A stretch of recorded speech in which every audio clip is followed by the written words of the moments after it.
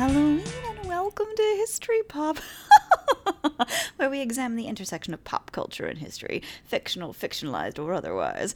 I'm your host, Courtney, and today, in honor of the upcoming holiday, we're going to be talking about something near and dear to my heart. Witches. Obviously, we can't talk about every time a witch appeared in popular works, so we're just going to narrow it down a bit by talking about some fairy tales, and then looking at some of the 20th and 21st century, so Bewitched, Sabrina of the teenage variety, and maybe some Charmed and some Good Omens. Now remember, there are no spoilers in history, but there will be in this podcast. Stay tuned for a spooky one-shot on History Pop.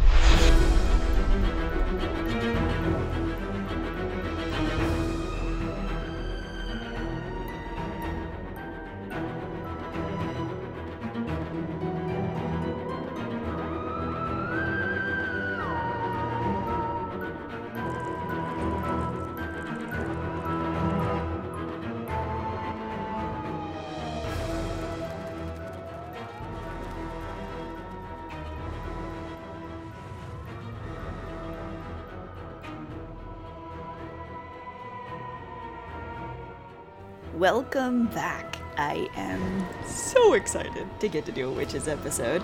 I actually got to write a syllabus on early modern witchcraft in my comprehensive exams, and I'm so happy to actually have a place to share some of the research that I put into it. So, just as a bit of an outline for this cast, we're going to start by talking about how witchcraft was understood historically. This is, of course, going to be colored by my own historical research, which focuses on late medieval and early modern Europe. That's not to say that there aren't fascinating witchcraft traditions in other times in other parts of the world, but I just don't know about them yet. After that, we'll talk a bit about when witches pop up in popular culture and look at how those depictions have changed or not over time. So also, keep an ear out for your exit ticket question at the end. When I was teaching, it was something that I did at the end of every class period. I posed a question on the board, and the students had to answer it before they left. Usually, it was topically related to something in the reading or lecture, and it was always an opinion-based answer, but they had to tell me why they answered that way. So there is no right or wrong. I'm just curious as to what people think. So first, back in the medieval and early modern periods, we can't say that witches and witchcraft were understood to be supernatural. Even though witchcraft today would be seen as supernatural, the early modern people didn't see it that way. They saw everything that existed as completely natural because God made the world the way it was, and if there are witches, well, then of course they were totally part of God's plan for the world. Another thing, most of the time, if people think of witch trials and witch hunts, they're solidly placed in the medieval period. But that's not accurate at all. In my first episode of the Rose of Versailles cast, I talked a bit about periodization. That's when historians break up giant swaths of time into smaller, more manageable chunks that are easier to study. And so medieval and early modern are some of those periodizations. So when I say the medieval period, I'm generally referring to how it's used to describe events in Western Europe, which means it started after the fall of the Western Roman Empire around 476 and ended with the advent of the Age of Empire, with European imperialism extending into the Americas around 1492. Now, I fully understand that this is Eurocentric, and it totally is. Right now, I'm focusing on pop culture works that are situated within Western Europe or the Anglophonic world, but there will be other series where we spend time outside of the Anglophonic world. That's just kind of where we're at right now. So in Western Europe, the majority of the witch hunts started in early modern period and ended generally in the late 18th or early 19th centuries, so technically in the modern. Now, the last known woman to have been executed for being a witch in Europe was Barbara Zdonk, a Prussian woman in 1811. That late. However, that doesn't mean that this phenomenon was contained and dealt with. Women are still being executed on charges of witchcraft today in sub-Saharan African countries and in Southeast Asia. Witchcraft is legally punishable by death in Saudi Arabia. So as much as we can have fun poking at how witches are depicted, we do need to remember that real people have been brutally killed because of a societal belief in and fear of sorcery and witchcraft.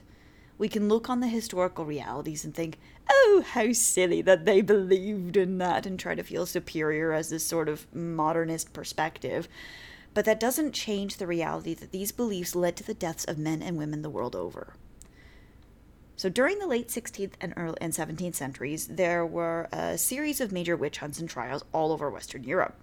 There were a lot of political, religious, and social instabilities at the time because of the Reformations, among other things, which shook Western Europe to its foundations. These religious changes led to splintering of churches, kingdoms, and even families. Fears of these changes could have led to a rise in witchcraft accusations. When something's going wrong, you want someone to blame. And who better than that creepy old widow lady who mutters to herself and her 16 cats? The first major trials in Europe were the Trier witch trials from 1581 to 1593, and they actually were probably the largest in European history. There were other trials in Germany as well, but they didn't last as long as the Trier, nor did they affect as many lives. Except maybe the Bamberg witch trials, which lasted from 1626 to 1631, which, while shorter, also took possibly over 1,000 lives. And the Trier trials also possibly led to about 1,000 executions. Now, there really weren't any mass witch hunts in England, but there certainly were in Scotland. The North Berwick witch trials of 1590 to 1591 led to the execution of perhaps over 3,000 accused witches. It all started with Gillis Duncan, and who you probably actually, if you are a fan of Outlander, you would know her as a character in that show. She was a serving woman who, at least according to her employer, David Seaton, started to sneak out of the house at night. She began behaving differently after Seaton noticed these nocturnal excursions, and in her television series, Witches, historian Susanna Lipscomb surmises that Gillis was sneaking out to meet a lover, and Seaton was jealous, so he had her tortured. Now, another historian, Susan Dunn Hensley, mentions in her book, Anna of Denmark and Henrietta Maria, Virgins, Witches, and Catholic Queens, that Gillis, in addition to sneaking out at night, was also a talented healer. And then she quotes from, I believe it is a Discovery of Witches, but she was known to, quote, to take in hand and help all such as were troubled or grieved with any kind of sickness or infirmity. Seaton observed, as Dunn Hensley noted, that Gillis was able to perform many matters most miraculous, and decided that, ooh, you can hear my familiar. Hi there. Are you going to say hi?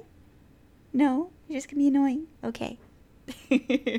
That Gillis was able to perform many matters most miraculous, and decided that she did not those things by natural and lawful means, but rather by some extraordinary and unlawful means. So instead of letting it out that she was sleeping with someone who wasn't her husband, because at this point in time that she would have been severely ostracized for her lack of virtue, she confessed to being a witch. And of course she also did so under the pressure and immense pain of the pillywinks, or thumbscrews, and the wrenching of her head with a rope or cord. Seaton and his cronies, in addition to the thumbscrews, also stripped her and shaved her body hair to find her witch's mark.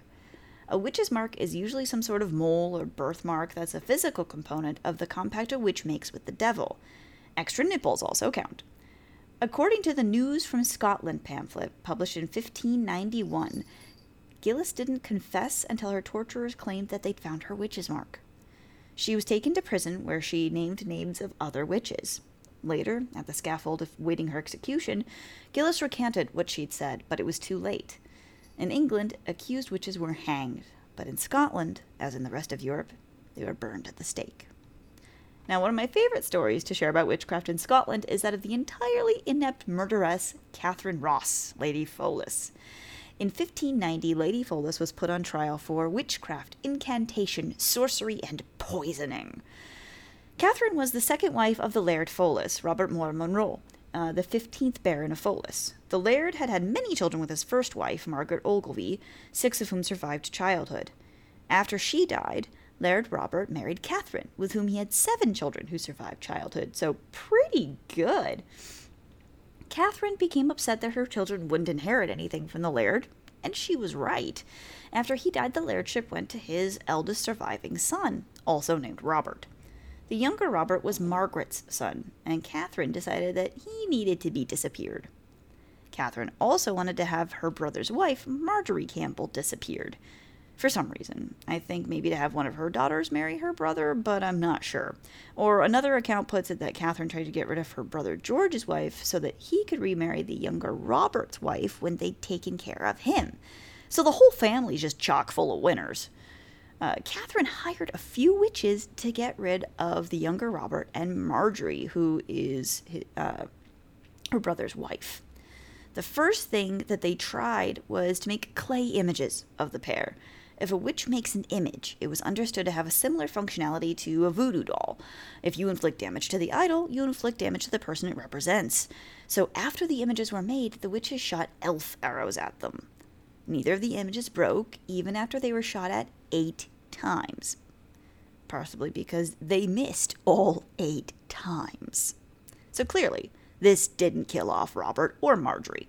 So the witches tried again. Second verse, same as the first, and shot elf arrows at the clay images.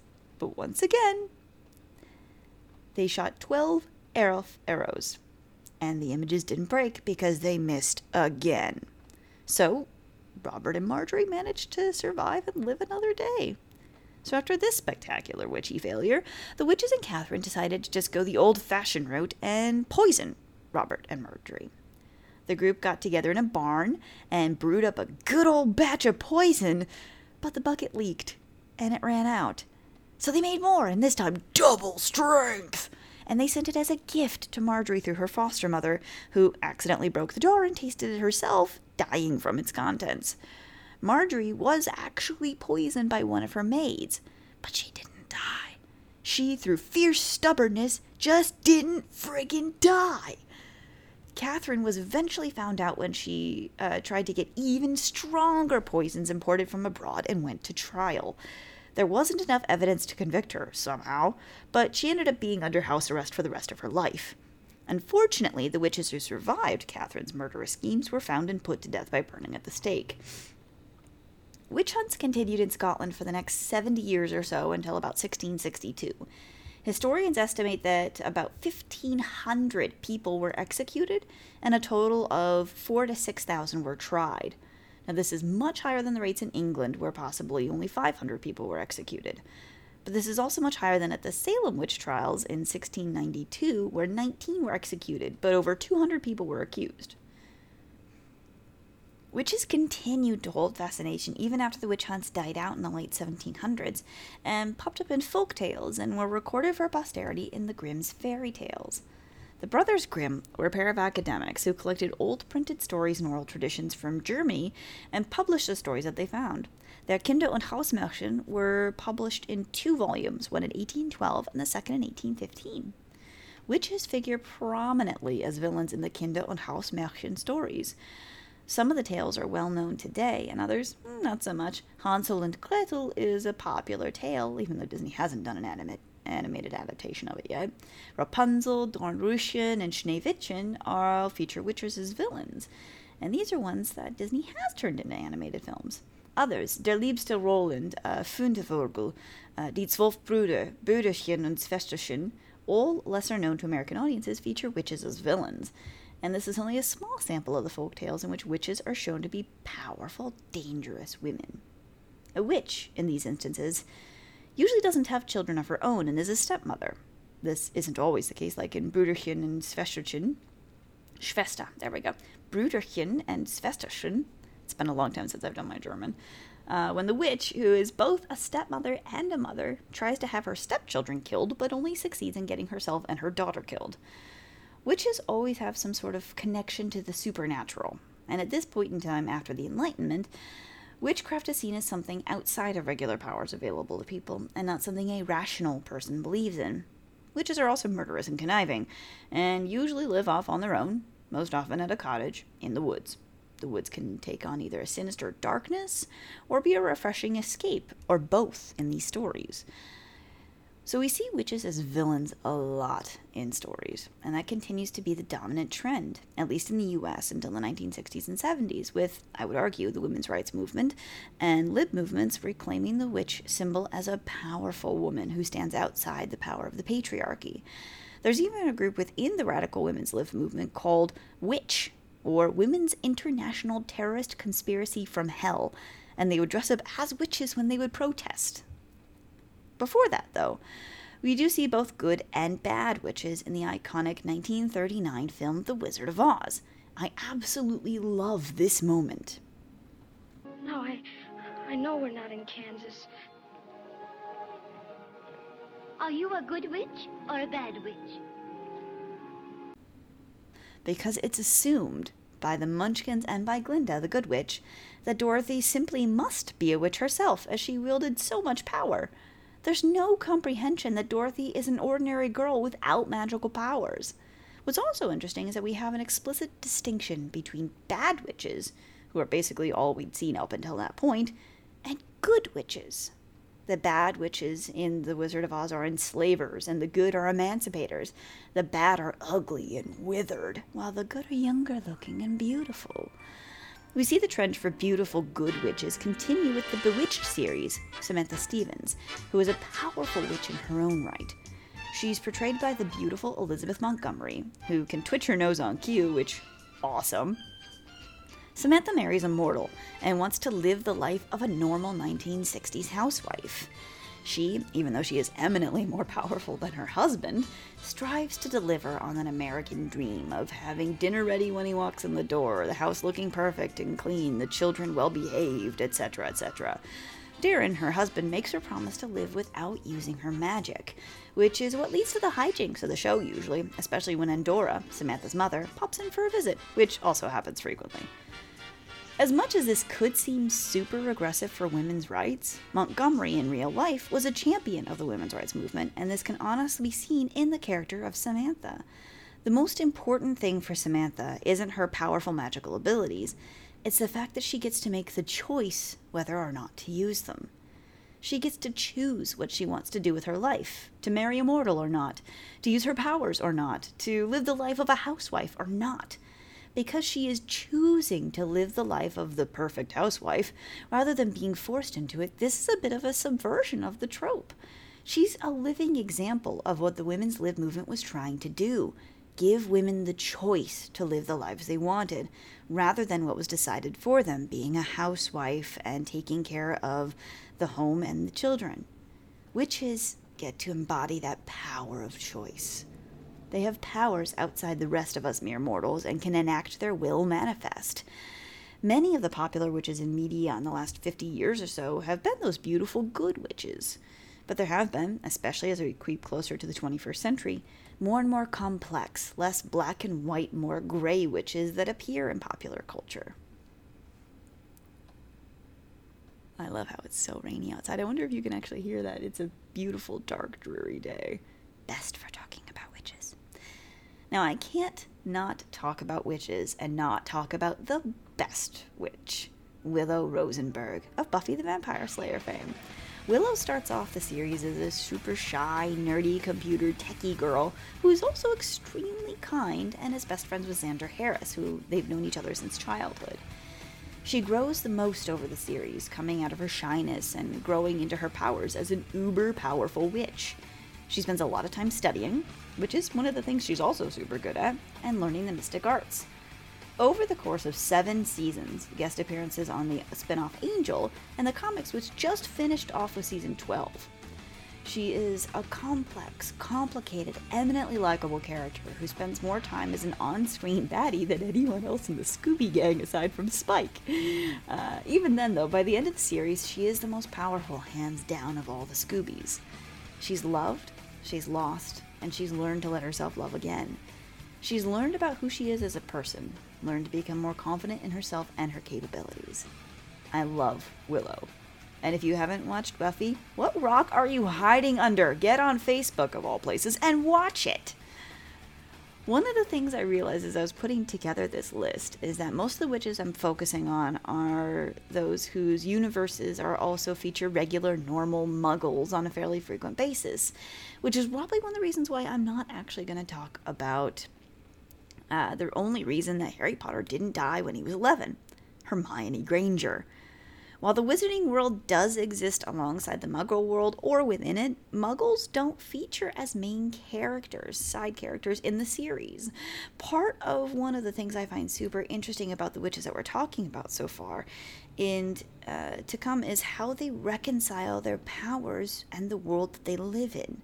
Hermione, we don't see this. Hermione does have to make some sense of, if not the most difficult decisions in the whole of the series because of her Muggle-born nature, but we never spend time with her family to get to know her dentist parents or really any other Muggles aside from Harry's family. So while Hermione's decision is painful, and it's hard for the audience because of our connection to Hermione, it isn't as hard as it could have been had we actually gotten to know her parents beforehand. But we can't talk about pop culture witches and not mention the Halliwell sisters, Prue, Piper, and Phoebe.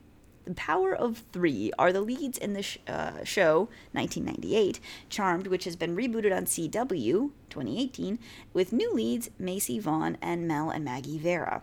They have similar powers to the original Charmed ones, the oldest, Prue and Macy, having powers of telekinesis. The middle sisters, Mel and Piper, having the ability to freeze time, and the youngest, Phoebe and Maggie, having the ability of empathy. Now, this was something that Phoebe learned later on in the series. Originally, she had premonitions. The Charmed ones are some of the most powerful witches on Earth, and they can basically combine their powers and work to do some seriously strong magic. I'm not gonna lie, I actually haven't seen much of the rebooted Charmed, but my mom and sister absolutely loved watching the original, and it would be on while I was doing homework or whatever. Now, I was more of an X-Files kind of girl, but I did get a lot of this through osmosis. Now, these witches live in our regular world in San Francisco, and they work hard to protect innocent people from the forces of darkness. They do so with the aid of their own sort of watcher meets guardian angels, White Lighters. And it's a soapy series that focuses on the power of sisterly love, long before Frozen was even a thing. Do I get to talk about Frozen? Maybe, probably not. Anyway, as the series progresses and Prue ends up dead and replaced by a long-lost half-sister who is also half-witch and half-white-lighter, Paige, the focus, while of course still on battling the forces of evil, takes a turn to spotlight the relationships of the sisters and their romantic entanglements.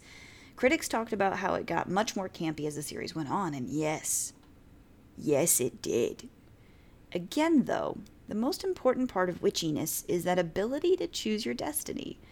And yes, that was a very brave moment. I'm going to shoot for my own hands and, I'm going to choose my own destiny. The Charmed ones have this weird mix of destiny and choice.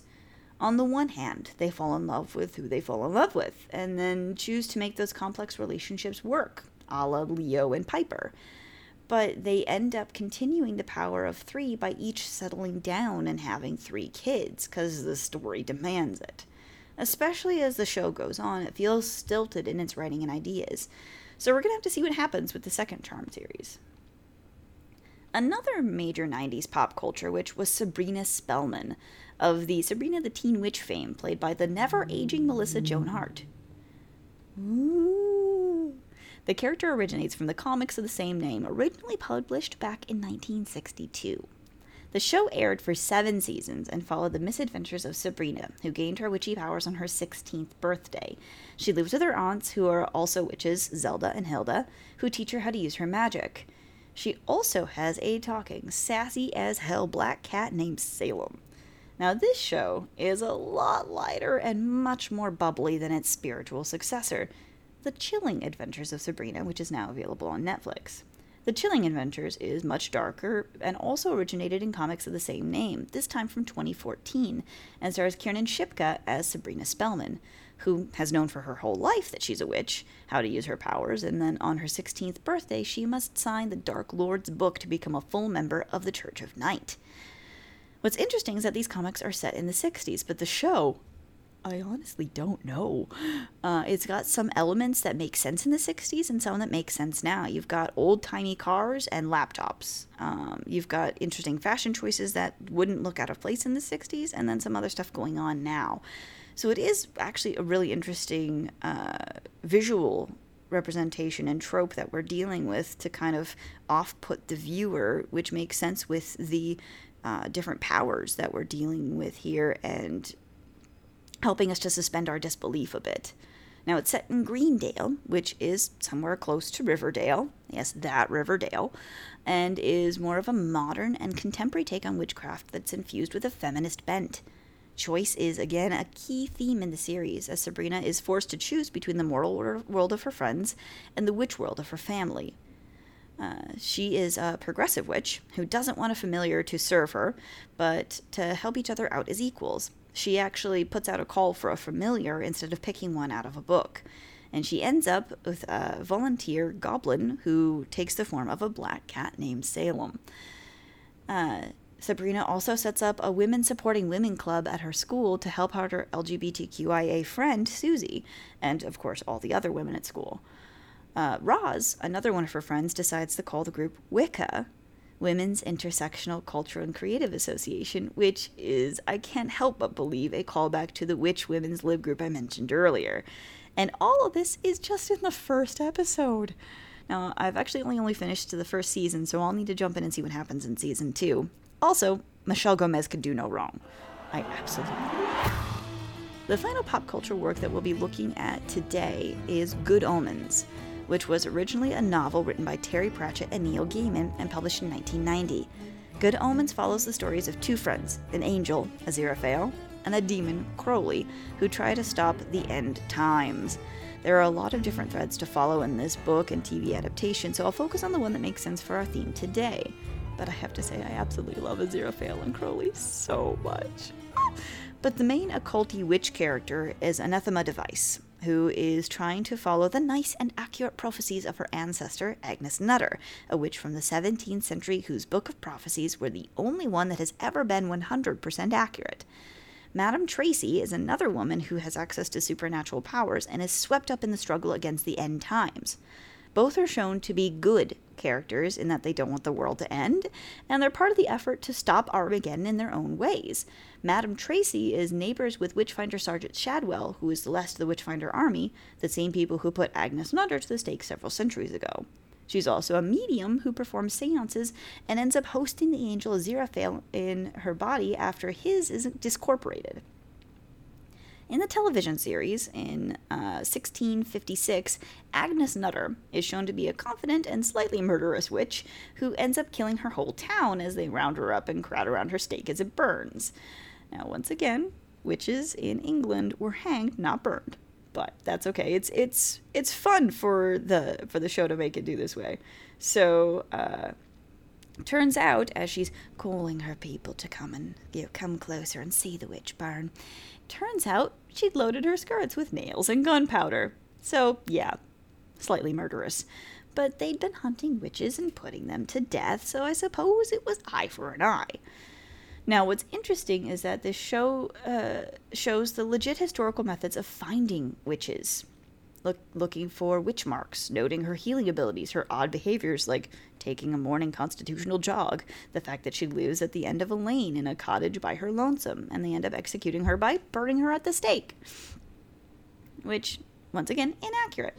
But this was in the north of England as well, so it's possible that they were getting confused with what was going on in Scotland.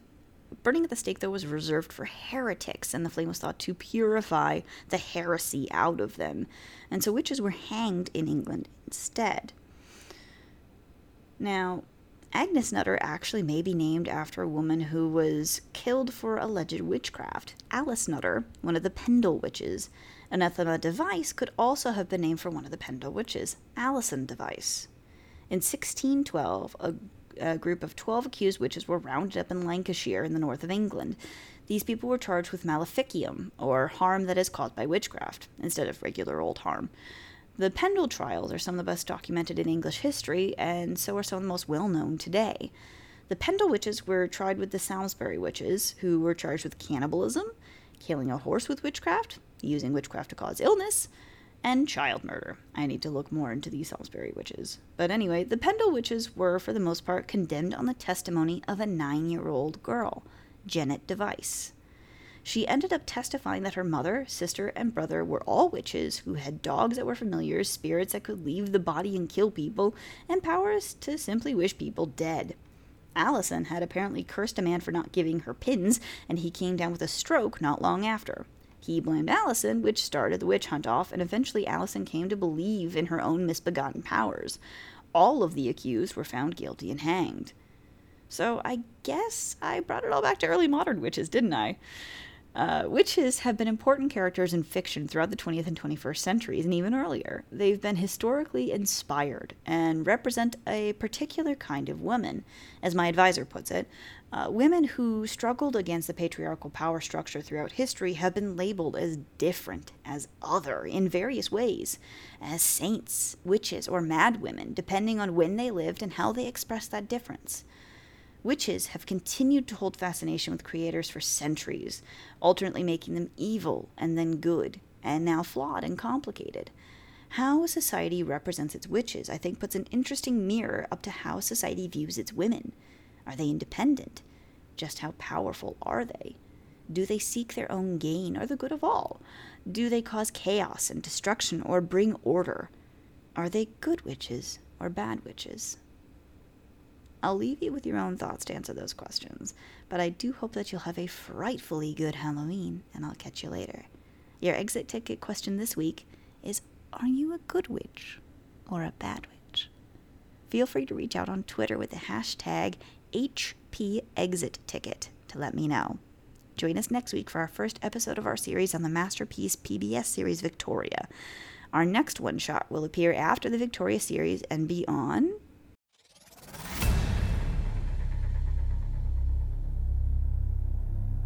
divorced, beheaded, died, divorced, beheaded, survived. And tonight, we are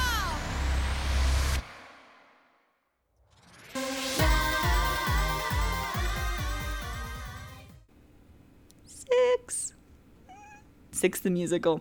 I'm really excited because I actually have tickets for opening night. But anyway, this is Courtney for History Pop, signing off. It's been a pleasure. Take care.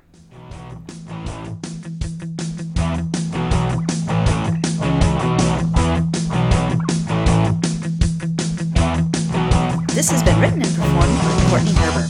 Intro and outro music written and performed by Jonathan Colton and used under a Creative Commons license. This has been a Turtle and